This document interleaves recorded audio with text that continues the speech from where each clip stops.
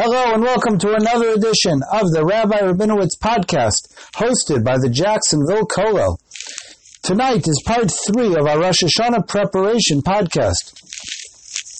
Tonight, let's talk about what Rosh Hashanah represents. Now, the main idea of Rosh Hashanah is recognizing that Hashem is the king of the entire world. Now, the truth is, Hashem is not only the king of the world on Rosh Hashanah. Hashem is the king of the world every single day. And in fact, when we make a bracha on a daily basis, we say, Baruch atah Hashem Elokeinu melech ha'olam. Hashem, you are the melech, the king of the entire world. However, there are certain times a year where certain midos, certain attributes of Hashem, or maybe certain ideas, are something that we want to concentrate on more than other times of year. For example, Pesach is a time to talk about bondage and freedom. It's relevant the rest of the year also, but that's unique for Pesach, that's when we focus on it. So Rosh Hashanah is when we focus on the fact that Hashem is the melech, the king of the entire world. Now, we believe that every single person gets judged on Rosh Hashanah. And in our Davening, we mentioned an idea that's expressed already in the Talmud, in the Gemara. It says, V'chol ba'ei olam avrim lefanecha kivnei maron. That all the inhabitants of the world, they all pass in front of you, Hashem, like b'nei maron. Now, there's a discussion in the Gemara. What do those words mean? What is b'nei maron? And there's a few explanations, but basically they all give over the same idea. One of them is that you've got a bunch of people that are passing, and the hill the mountain that they're traveling on, all of a sudden it becomes very, very narrow. And therefore they can only walk one at a time, because if they would do anything more than that, then they would fall over. So too, when we're judged, we shouldn't think like, oh yeah, as long as I'm part of a good group, so you could sort of just like blend in with the group. No, it doesn't work that way. The same way that the people walk by one at a time, so too that's the way that Hashem judges us. Another idea which we say is kivakoras roa edro. This is in the Unasana Tokev part of Davening. That just like a shepherd goes, and the shepherd is sitting there and he's counting his sheep in order to be able to tell how many he has. So again, he's going to go and he's going to make the opening of his fence very, very narrow. So this way, when the sheep go through, he can count and inspect each one at a time. So too, when we're being judged, that's what's going on. Hashem is judging everybody one at a time. Now, one of the most famous ideas of Rosh Hashanah, which is already expressed in the Talmud, is that on Rosh Hashanah, Hashem opens up 3 books. One book is the Sefer Tzadikim, the book for the righteous. They get put in the Sefer HaChaim, the book of life. The other one is the Sefer HaMaves, the book of death, where the Rishayim, the evil people, get inscribed, and they get inscribed that they're going to die. And then you have the Benunim, the people that are in the middle. Now, according to the way that the Rambam defines this, it's very simple. Hashem sits there, he's got a scale, and he weighs, and he looks and he says, do you have more mitzvos than averos? More righteous deeds or more sins? And if you have more mitzvos, then you get written in the book of life. If, God forbid, it's the opposite, you have more sins, then you get written in the book of death. Now, the questions over here are quite obvious, because we find people that we seem to be of the opinion, and we probably would not be wrong in this assumption, that they are tzaddikim.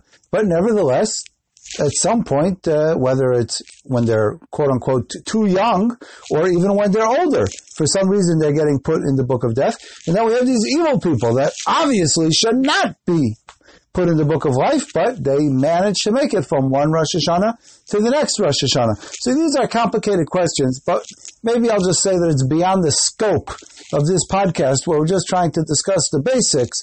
But the basic idea is that we do have these 3 books. Everybody is making it into one of the books or another one of the books, and then you have the other book, the Sefer HaBenurim, the people that are in the middle. Now, according to the way the Rambam defines it, Maimonides, that means that they're smack in the middle. And if you go that way, you can almost ask yourself, well, then, like, what are the chances? But nevertheless, we assume that most of us are, in fact, in that book of Benunim. for the people that are smack in the middle. Now, what happens with them? So what happens with them is that on Rosh Hashanah itself, they only get written into the book for the middle, and then that is why we have the 10 days of repentance. During those 10 days of repentance, Hashem watches, and He says, okay, what are you doing? Are you doing teshuvah? Are you repenting? Are you fixing that which you did wrong? Or are you just going on with business as usual, and you're not willing to fix anything? And then when Yom Kippur comes, Hashem goes and He looks and He says, how did you use these 10 days of repentance? Did you figure out a way? Because what happens is, the middle book, the book of Davening, it only has a life of 10 days. At the end of 10 days, everybody's got to be moved into the right or to the left, either into the book of life or, God forbid, into the book of death. Now, there's a famous explanation. Why is it that the only way to work your way into the book of life is through teshuvah? What if you just do more mitzvahs now during the 10 days of repentance? Shouldn't that be enough? So there's many answers, but one answer, which is very nice and simple, is that anything that takes place after Rosh Hashanah is really not part of this year. Is really part of this year, but it's not part of last year. And the judgment is from one Rosh Hashanah until the next Rosh Hashanah. So any mitzvah that we would do this year after Rosh Hashanah wouldn't necessarily affect our judgment. However, if you do teshuvah, teshuvah has the power to erase the past. So if there would be a problem, so then in fact, teshuvah would be able to erase the past, and that's why we need to do teshuvah. Now, there are a number of changes that we make to our davening, starting from Rosh Hashanah and continuing all the way until Yom Kippur. These changes mostly appear in the Shemona Esrei, and they can be found in the Siddur. Usually they're like highlighted in gray to show you that they are unique to the Aseres Yemei Teshuvah, to the 10 days of repentance. Most of the changes are important to say, but if one forgot them and didn't say them in the Shemona Esrei, then the silent Amidah, so then they would not have to repeat Shemona Esrei. In the middle of the first bracha, we ask Hashem, Zachrenu l'chaim, melech hafetz b'chaim, remember us for life, O King that desires life, He wants us to live. V'kasvenu b'sefer chaim, please write us in the book of life. L'mancha, for your sake, Elokim, Hashem, God, Chaim, please put us in the book of life. And there's another one in the next bracha, and all these are important to say, and sometimes people remember to say them, and sometimes people don't remember to say them. However, the third bracha is the most important, because in the third bracha we say, Atah Kadosh, you are holy, v'shimcha Kadosh, u'kdoshim b'chol yom yhavlilu chasela. Baruch Atah Hashem. Now all year long we're in the habit of saying, Hakel HaKadosh. However, this time of year, because we're concentrating on the fact that Hashem is the King, we change it, and we say, Baruch Atah Hashem HaMelech HaKadosh. If somebody would forget, and they would not say HaMelech HaKadosh, and they would say Hakel HaKadosh, then they would have to repeat the entire Shemona Esrei. What happens if you finish the whole Shemona Esrei and you're like, I don't know. Was I just davening on automatic pilot and I forgot to do it? Or did I actually remember? So if you don't know for sure, then we have to assume that you did what you normally do and that you probably didn't say it, and then you would have to repeat Shemona Esrei, which is not fun. So therefore, it's important, especially for this bracha, to make sure to remember to make the change correctly and to say, Baruch Atah Hashem, HaMelech HaKadosh. If somebody made the mistake and they said Hakel HaKadosh, so they do it. You do have the ability to correct yourself as long as it's within a second or two. The amount of time that it says is the amount of time it would take to say Shalom Alecha Rabbi Yomori. So you could play back what I just said, Shalom Alecha Rabbi Yomori, see how long it took me to say that, but it's probably between a second and a half. So if somebody says Baruch Atah Hashem Hakel HaKadosh, HaMelech HaKadosh, and they quickly correct themselves, so then that's fine, and that's perfect. If, however, they say Baruch Atah Hashem Hakel HaKadosh, oh, whoops, and they then go and say HaMelech HaKadosh, that would be too late, and once again they would have to go back to the beginning of Shemona Esrei. If you actually started the next bracha, you said Baruch Atah Hashem Hakel HaKadosh Atah, moving into the next bracha, and then you realized. So because you already started the next bracha, even if you're within 1 second, that wouldn't be good, and you would once again have to go back to the beginning of the Shemona Esrei. There is another big change, and that is in the Kaddish. The Chazan, when he says Le'ela min kol berchasa v'shirasa, which means that Hashem is exalted above any possible praise that we could say, but this time here it's even more than that. So it's Le'ela le'ela, or Le'ela u'le'ela, which means exalted and exalted, super exalted. So we mentioned that in Kaddish. However, there is reasons why the Kaddish should have the exact amount of words that it always had. So therefore, normally we say Le'ela min kol birchasa, which means from all blessing. However, you can take that word min and just use the prefix mem on the following word. So therefore, you say Le'ela mi kol birchasa. Therefore, you keep the same amount of words. I'm not going to discuss the rest of the changes to the Siddur, to the Davening. Basically, the main ones are in Shemona Esrei, and they're all printed there in the Siddur, and one can find them.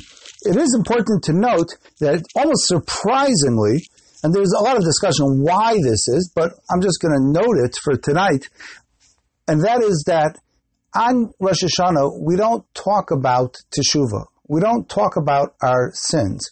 On Rosh Hashanah, that's not our job. Yom Kippur is about doing teshuvah, recognizing everything that we've done wrong. Rosh Hashanah is about recognizing that Hashem is the king of the world. And in fact, our davening in no way reflects anything about teshuvah, the vidui, ashamnu, bagadnu. That's all part of the Yom Kippur service. We don't say that on Rosh Hashanah. A lot of people argue it would even be improper to say it on Rosh Hashanah. Rosh Hashanah is about recognizing that Hashem is the king. Now, getting back to what we said before about the 3 books, there's a special greeting that we say on the night of Rosh Hashanah. And the greeting, in short, is more than just L'Shana Tova, but it's L'Shana Tova tikasev v'sechasem, which means for a good year you should be written and sealed. Now the truth is over here is where you really get involved in Hebrew diktuk, in Hebrew grammar, because it makes a difference if you're talking to one male or to many males, to one female or to many females, and in the machzer, so it actually prints all the different options. For a male, you would say L'Shana Tova Tikaseh V'Seichasem. For a female, it means the same thing, but just in female form, we say L'Shana Tova Tikasevi V'Seichasemi. A lot of people in Shul, they walk around with their machzer on the first night of Rosh Hashanah so that they would in fact be able to say it correctly. If that wasn't intimidating enough, so a lot of people have a longer text that they say L'Shana Tova Tikasev V'Seichasem La'alter L'Chaim Tovim U'Shalom B'Sefer Tzadikim Gemurim, which is that for a good year you should be written and sealed immediately for life and for peace in the book of true Tzadikim. But it's not necessary to say that. If you want to be cute, or maybe just save yourself. So it is fully acceptable when somebody says to you, L'Shana Tova Tikaseh V'Seichasem, or even the longer version, to say V'chein Lemar, which means, and the same to you. So you don't actually have to go and repeat it word for word. You could just say the same to you. As long as someone else initiated, there's nothing wrong with just responding and saying the same to you. Now,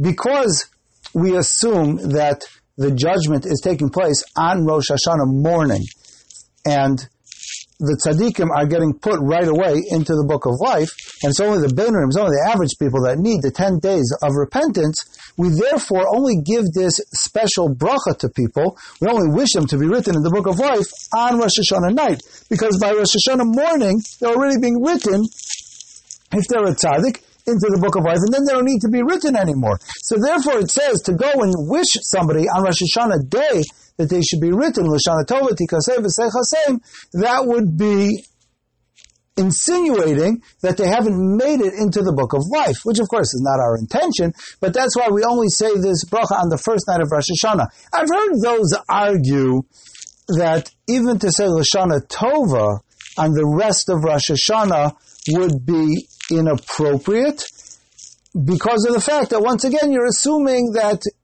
you're giving them a blessing that they should be written for Hashanah Tova, even though you're not using that word be written, you're just saying for a good year, may you have a good year. But if the judgment took place on Rosh Hashanah morning, so that would also be inappropriate. I don't know. Classically, people always wished each other from Rosh Hashanah morning and on either a good Yom Tov or a Chag Sameach, but I don't know if there's really an issue with saying L'Shana Tova or not. Whenever anyone says Shana Tova to me, I respond to them, yes, of course, Shana Tova to you too. And I leave it at that. We do have a special custom on Rosh Hashanah that whoever leads the services, which means the chazan, or the Torah reader, or the one who blows the shofar, so they wear that special white robe that's called a kittel. It has to do with how solemn Rosh Hashanah is. Another thing which is interesting to note about the davening is that normally the rule is that every Shmona Esrei, every Amidah, so the first 3 brachos are identical, the last 3 brachos are identical, and then the middle is where things get different. So during the week, so all the davening of the week, Shachris, Mincha, Mariv, is all the same. Shabbos, so Friday night, is different than Shabbos day, which is different than Musaf, which is different than Mincha. But whenever you daven, so you always know that the first 3 brachos are going to be the same, and the last 3 brachos are going to be the same. The one real exception to that rule is on Rosh Hashanah itself and on Yom Kippur, besides for the little additions that I mentioned that we say during the 10 days of repentance, but the 3rd bracha becomes much longer. After saying Ata Kadosh, V'Shimcha Kadosh, V'Kadoshim B'chol Yom Yhalucha Sela, so normally we just finish off when we say the bracha, Baruch Atah Hashem.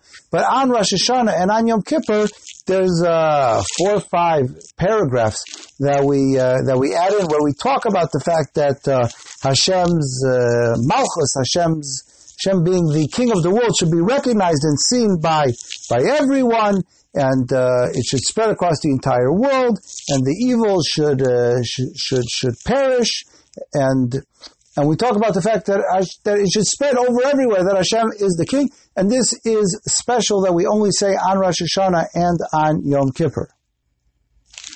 Just 2 more points about the davening. One is in the morning at Shachris. So normally the custom is that the Shachris begins with Shochenad Maram V'Kadash Shemo. So first you have Psuk V'Zimra, and then the Chazan gets up, and he starts from those words, Shochenad Maram. On Yantif, we start 1 sentence before. On Rosh Hashanah, so we start about half a sentence before, and the reason why we start over there, because it has there the words, HaMelech, the King. So we're proclaiming that Hashem is the King. Now, interestingly enough, I'm not sure where the custom came from, but when the Chazan starts out, so instead of walking up to the bima, the Amud, wherever it is that the Chazan stands from when he davens, so normally that's what happens. The Chazan walks up and then he begins from there. On Rosh Hashanah and on Yom Kippur, whoever is the Chazan for Shachris, so he starts there at his seat, wherever he was, wherever he happened to be standing in the shul, and then he has this tune that he sings that's something like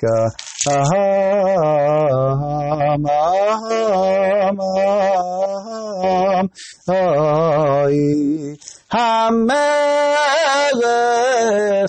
So he screams out this HaMelech, that Hashem is the King, and everybody responds, and they say HaMelech, and then after he said HaMelech, then he goes and he continues from the place that the Chazan typically stands. So it's an interesting custom that we have special for Rosh Hashanah and Yom Kippur.